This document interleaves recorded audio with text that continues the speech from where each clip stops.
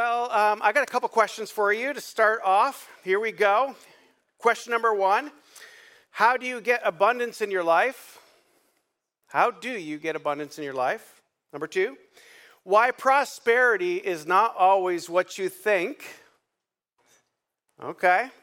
And then number three, what is the deepest emotion we feel when we're being called to follow Jesus? What's the deepest emotion you feel when we're being called to Jesus, to follow Jesus? All right, Luke chapter 5 is where we're going to be today, and it's going to answer those questions.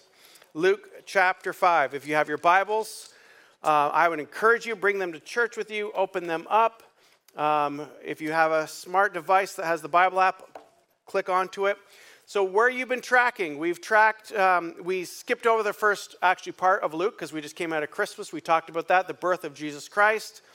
Then we talked about John the Baptist and Jesus being baptized in Jordan River.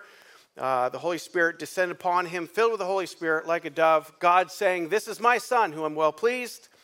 Jesus last week, Jesus is tempted in the desert, goes to the desert for 40 days. And is tempted at the end of that time, and we talked about how the benefits of temptation and actually propels us into our calling if we allow it to. And then today, Luke chapter 5, and this is Jesus calling his disciples. Jesus calling his disciples. So we're going to read that together first. I'm not going to read all of Luke today, but we're going to read the first part, and let's read this together. Luke chapter 5. On one occasion, while the crowd was pressing in on him to hear the word of God, he was standing by the lake of Gennesaret. Well, actually, it's the Sea of Galilee is the other. It's a freshwater body of water. It's a lake. And he saw two boats by the lake, but the fishermen had gone out of them and were washing their nets. Getting into one of the boats, which was Simon, that we would know that later as Simon Peter who denied Jesus 3 times. Here he is, the first time we see him. He asked him to put out a little from the land. Jesus did. Got in his boat, pushed out from the land. And he sat down and taught the people from the boat. And when he had finished speaking, he said to them, "Simon, put out into the deep and let down your nets for a catch." And Simon answered, "Master, we toiled all night and took in nothing. But as your word, I will let down the net." And when they had done this, they enclosed a large number of fish, and their nets were breaking. They signaled to their partner in the other boat to come and help them. And when they came and filled the boats, so much so they began to sink. So just picture that for a moment. All right, a fisherman's boat, Sea of Galilee, so much fish that the boat began to sink, almost. A lot of fish. But when Simon Peter saw it, he fell down at Jesus' knees, saying, "Depart from me, for I am a sinful man, O Lord." For he and all who were with him were astonished at the catch of fish that they had taken. And so were James and John. Now here we go, some other disciples being not James, the brother of Jesus. This is the son of Zebedee. It says this, James and John, sons of Zebedee. Okay, we already knew that. Who were partners with Simon. And Jesus said to Simon, "Do not be afraid. From now on you will be catching men." And when they had brought their boats to land, they left everything and followed him. They left everything and followed him. So we're going to pause there for a little moment. So we're going to start talking about the first question of how do you get abundance in your life? So the interesting thing about this account of Jesus calling his disciples, they were fishing all night long, caught nothing, and then upon the instruction of Jesus, their boats were overflowing. What do you need to get from this? On the practical side of life, it's your effort and energy can only take you so far. You want abundance in your life, listen for the voice of God and do what he says. It's a really simple principle, but so much of the time we get into the rhythm and ruts of life and just start making, wise, good decisions, but we don't consult God or we don't listen for the Holy Spirit. So I know what you're already saying. It's saying, great, if I was in the boat with Jesus and Jesus spoke, okay, I would do something. First of all, they didn't really know who this Jesus was quite yet. They were being called to be followers of him, his disciples. But they obeyed the voice of Jesus, and they had this abundant catch. I would encourage you, I would implore you to be seeking after the voice of the Holy Spirit, that still small voice, and be asking, what do you want me to do, Lord? What do you want me to do at this moment in time? What do you want me to put my hands to? And allow him to speak, and then you follow through and allow his abundance to take place. Now, I'm not saying that every single time Jesus speaks there's abundance, but I'm saying if you are tired of trying to do it your own way, try Jesus' way. All right. Point number 1. Point number 2, though, is why is prosperity not always what you think? You see, sometimes we equate being prosperous or abundance as sometimes God's blessing. But I would encourage you, he blessed them with abundance, and then they walked away from being fishermen. Isn't that interesting? I think sometimes we can think of, like we pray all the time, God, I want your blessing and I want your abundance, only to stop the conversation and think that the abundance and the blessing and the prosperity is the answer to the question. The question is, what is Jesus saying? And now Jesus says, come follow me. They dropped their nets, left everything behind, and followed Jesus. It is hard. It's hard to think about. I know when I was in the year I got married, 1993, so long ago. 29 years this year, baby. Come on. But I remember it was my real encounter with the Lord. I grew up in the church, but I didn't have the power to follow him, and I had an encounter with the Holy Spirit in my living room of a house that I bought. This is dating me, but I bought my first house for $42,000.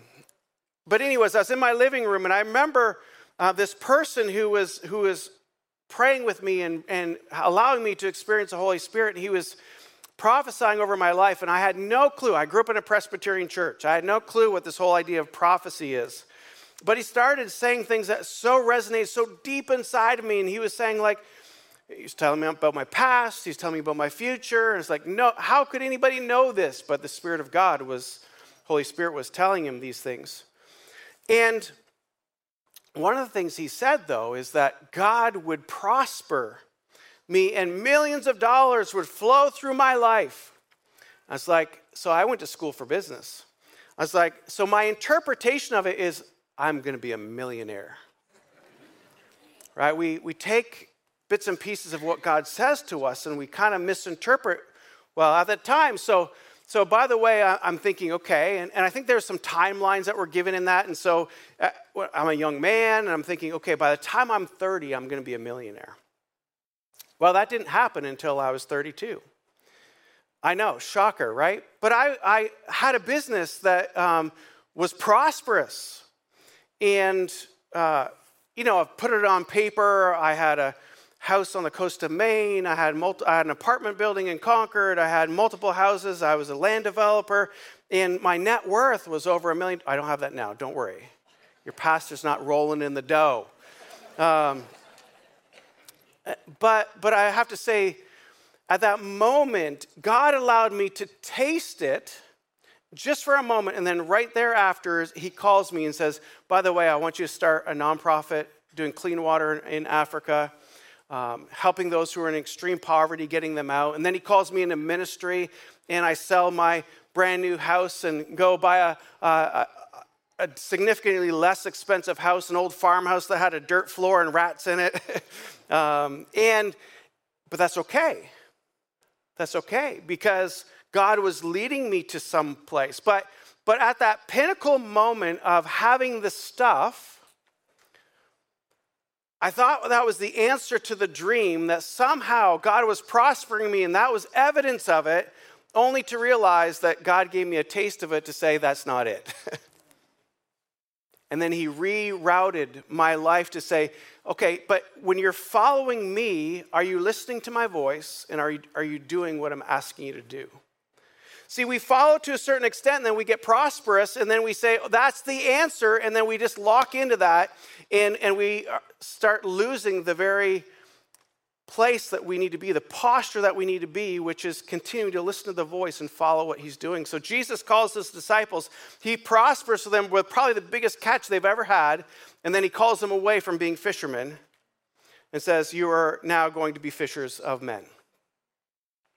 When Jesus calls each one of us, he does start with what we're doing, right? He meets us where we're at to bring us to where he wants us to go. He meets us where we're at, but then he doesn't keep us there. He brings us to where he wants us to go, and he did that with his first disciples. They were fishermen, but then he wanted them to become fishers of men.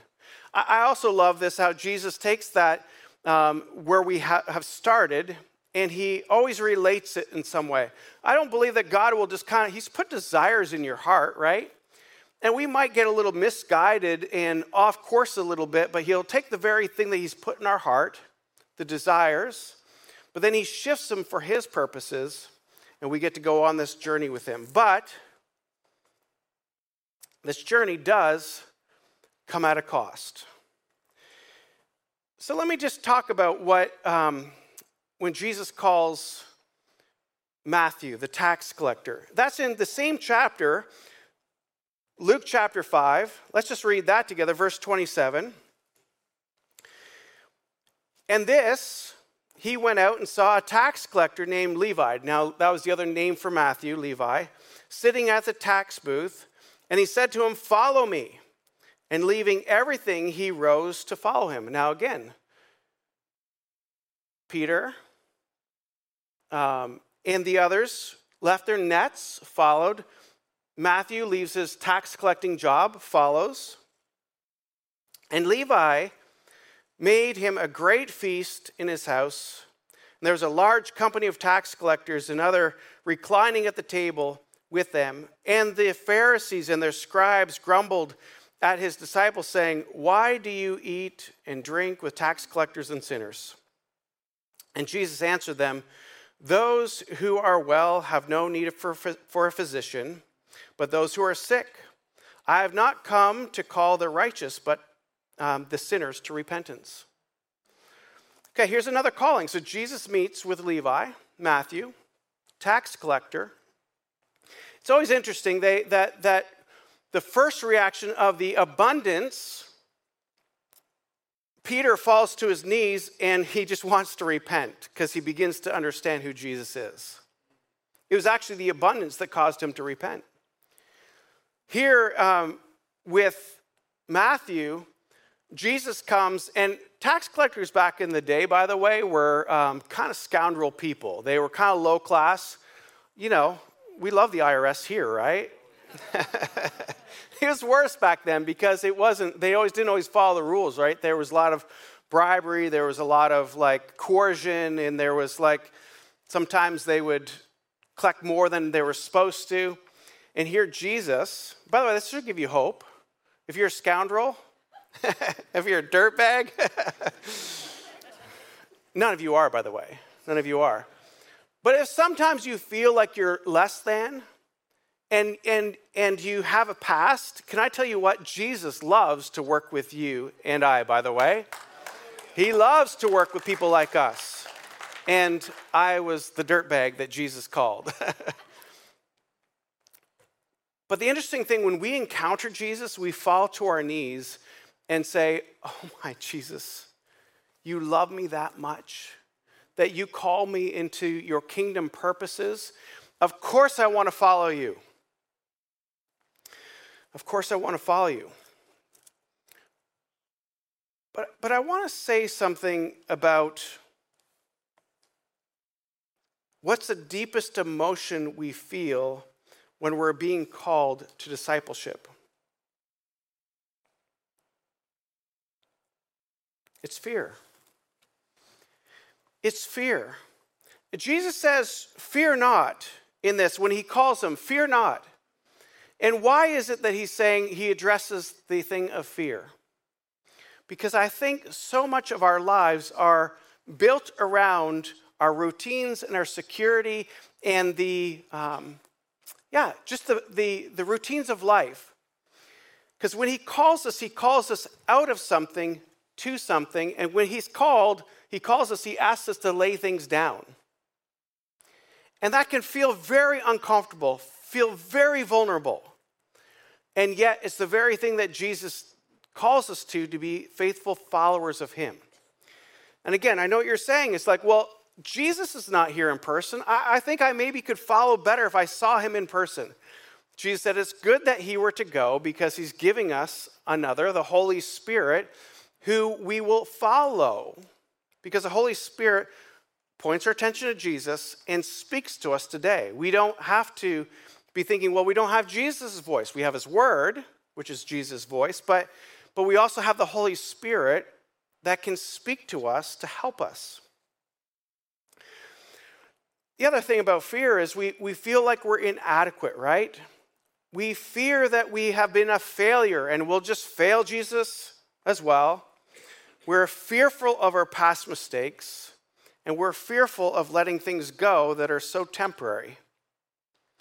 The things of this world, by the way, are very temporary, right? We have heard the story many times, right? You're not bringing your big tractor trailer load of stuff into the cemetery to be buried with you. It goes bye-bye, right? And here we find in a few other places in the Bible, in Mark chapter 10, Jesus says something to a rich man. And by the way, if you're wondering if you're rich or poor, in the U.S., we are all rich. Even if you're on Social Security, even if you're on some sort of state assistance, comparatively, we are very wealthy to the rest of the world. But here's what he says to this rich man in Mark chapter 10. It says this, and he was setting out on his journey. A man ran up, knelt before him, and asked him, "Good teacher, what must I do to inherit eternal life?" Okay, good question. And Jesus said to him, "Why do you call me good? No one is good except God alone. You know the commandments: do not murder, do not commit adultery, do not steal, do not bear false witness or lie, do not defraud, honor your father and mother." Kids, honor your father and mother. You got those ones, right? And for all of us, we'd say, okay, yeah, I relate. I'm doing good. I've checked some boxes. And he says, and he said to him, "Teacher, all these things I've kept from my youth." And Jesus, looking at him, loved him. That's interesting. It's really important that you know this. He didn't look at him with contempt. He looked at him with love in his eyes and say, "Oh, I got so much good for you. You don't even know." And then he goes on to say this, "But you lack one thing. Go sell all that you have and give it to the poor, and you will have treasure in heaven. Come follow me." Okay, this "come follow me" is the same "come follow me" as he's saying to Matthew, is "come follow me" as he's saying to Peter, James, and John, "come follow me." And they drop everything, they leave everything behind and go follow Jesus. And we kind of are like, okay, yeah, I think I could do that. Like you're thinking about if I were a fisherman. In a moment, I'm going to challenge you to think about your life right now and say, can you leave everything and go follow Jesus? But here we go. The rich man, which we're all rich, he says this, "Disheartened by the saying, he went away sorrowful, for he had great possessions." He had a house on the coast of Maine. He had an apartment building in Concord. He had multiple houses and a bank account. And he went away sad because he had great possessions. And he says, how difficult it will be for those who have wealth to enter the kingdom of God. And the disciples were amazed at his words. But Jesus said to them, children, how difficult it is to enter the kingdom of God. It's easier for a camel to go through the eye of a needle than for a rich person to enter the kingdom of God. Now, I'm not going to get in this whole eye of the needle type of thing. But basically, it's saying wealth becomes an issue for us because our possessions can possess us. Who owns what? I'm preparing this message and I'm thinking this. If Jesus asked me to give everything, sell everything, give it all away, including my retirement account that I've worked so hard to fund. Right? Did you hear that? I worked so hard to fund my retirement. Now, I'm saying retirement is good. I'm saying, planning for a future is good. But who's the authority in this? Is it Dave Ramsey or is it God? Right? Could I literally walk away from it all if Jesus asked me to follow him? And I'll be honest with you. At this stage of my life, it's a little bit easier when you're in your 20s and you don't have much. It's a lot harder when you get established and you've worked really hard to make some plans for the future. And yet, Jesus comes to this moment and says, it's hard for people who have wealth to follow me because I think our ears start to get dim to those things of the cost of being a disciple of Jesus. Because the cost all of a sudden seems to get pretty high, or what we think is pretty high.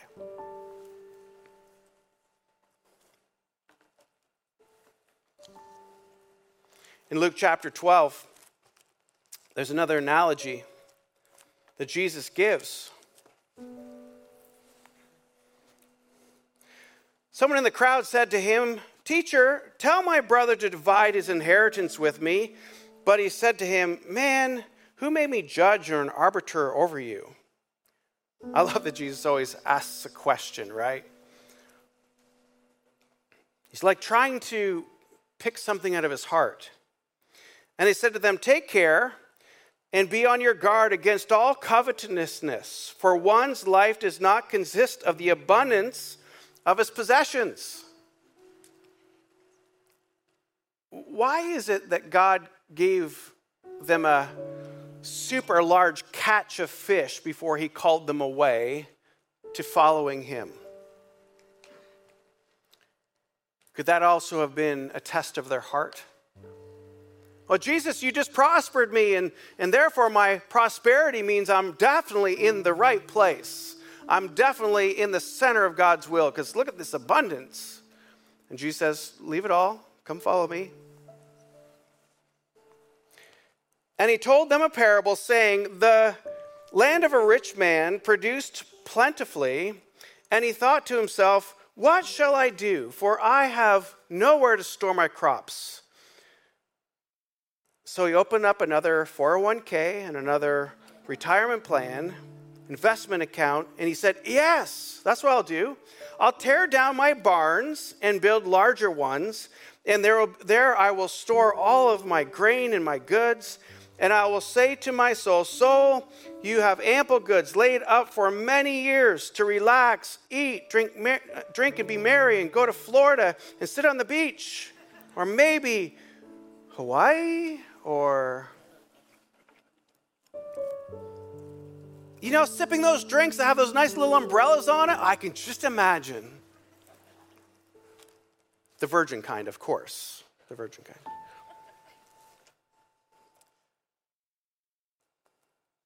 But God said to him, fool, this night your soul is required of you, and the things you have prepared, those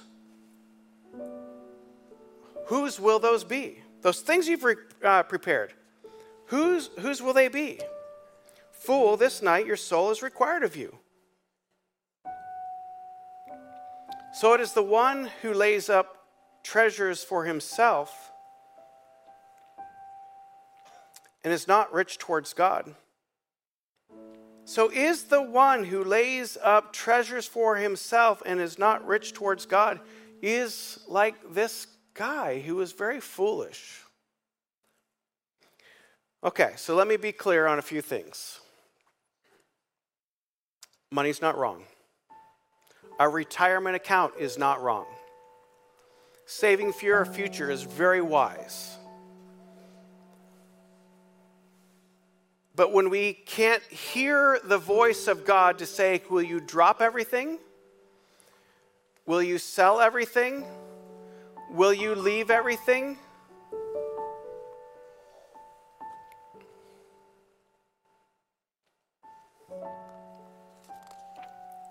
And we walk away sad because we can't do it any longer. And Jesus says, with a heart and love in his eyes, this saddens me because I have great things in store for you.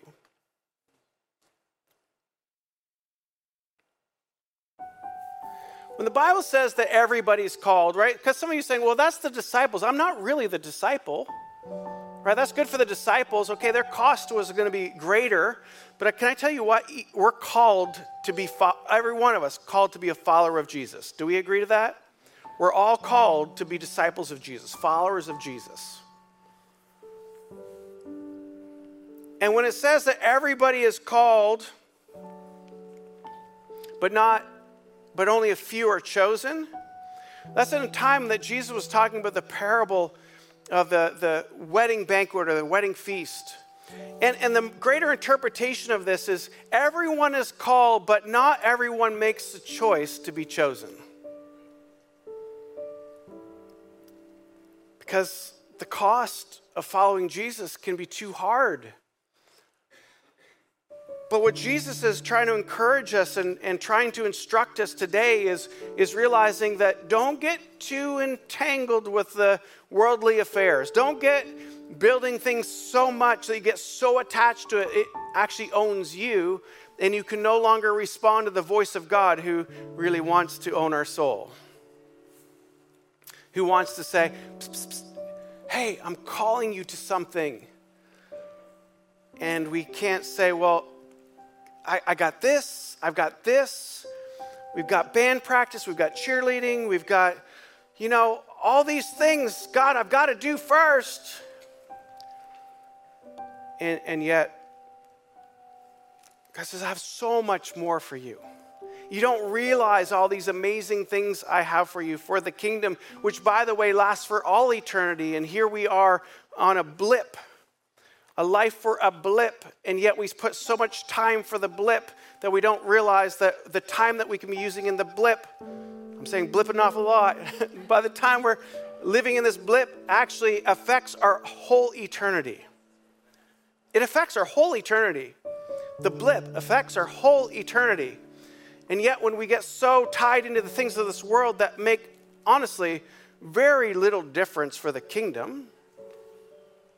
Now, some of you are called into business. I'm leading a business group right now, a small group called Faith Driven Entrepreneur, and we need business leaders to make incredible wealth to fund the kingdom of God. So hear me. I'm not saying that you have to live poor as a pauper. You'd miss the point if it is. I'm just saying, do your possessions possess you? Or does God possess your heart that you'll be able to drop anything at a drop of a hat to say, Jesus, here I am, I'm your disciple. I'm your follower. I will go where you lead me. I will eat what you feed me. Missionaries used to say that, right? I will go where you follow me. I will eat what you feed me, because everybody's a little nervous about all foreign food. But the whole point is like, discipleship is really followership. Are you willing to follow the voice, that still small voice that says, would you lay this down to come follow me? And the laying down it's not always material things. A lot of times it is, but your career, your job, your family.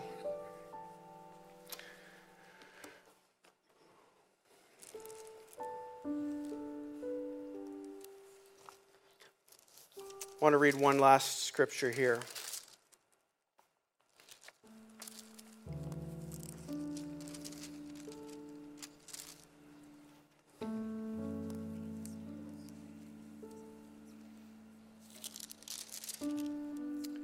Matthew 22,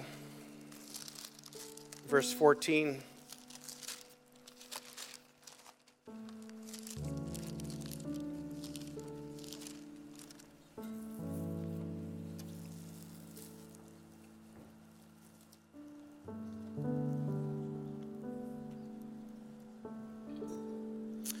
Well, this is the section where it says, many are called, but few are chosen from that wedding feast. What I was looking for is when the scripture, maybe you can reference this later, but the scripture that talks about anyone that has left father, mother, brother and sister, and you include a lot of things that you're leaving that you think are really important to you. That when he begins to say, would you begin to lay these things down? Then he goes on to say, how much more will I give you in return? 10-fold, 100-fold. So you can't think that it's like I'm laying it down and then God doesn't see the cost of that sacrifice and not reward you for your obedience. I know it can seem hard. I know it can seem really difficult. But when we listen to still small voice and we follow in obedience, realize that he is waiting to reward you 10-fold, 20-fold, 100-fold of everything that you've laid down. He will replenish back to you multiple times. I'll close this one last little story. During that journey of being in business, we're in the process of getting ready to build this building. My childhood Bible, it actually is underneath this platform here. Now I'm thinking about, at the time it was a very spiritual thing of like I'm investing something here. Now I'm kind of like, my Bible's down there. I can never look at that again. But that's good. There's very spiritual significance about that. And that time of building the church, I was in business and I felt the Lord was asking me to say, would you commit your most profitable house to help build this church? The selling of the most profitable house. I was a land developer building homes and for the next 3 years. I was just reflecting on this the other day and I did. So isn't it interesting though, that investment of all of that, how much? That was way before I was on staff or doing anything. I was a worship leader actually right back there where John was. I was the guy on the keyboard leading worship, and I was like, I could never do that today. But so thank you, Pastor Richard, for doing that.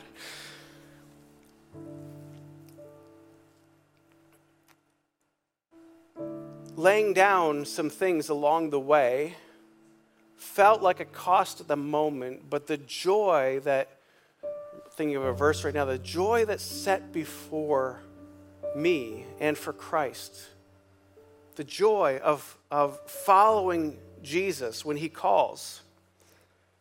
Now I'm standing in this very place, and the very place that I gave to is giving back to my family and paying my salary. Thank you so much, church. That's part of what your giving does. So can I say thank you? I appreciate your generosity because it allows me to live out my calling to serve you. So thank you. You guys can give yourself an applause for that. I appreciate it.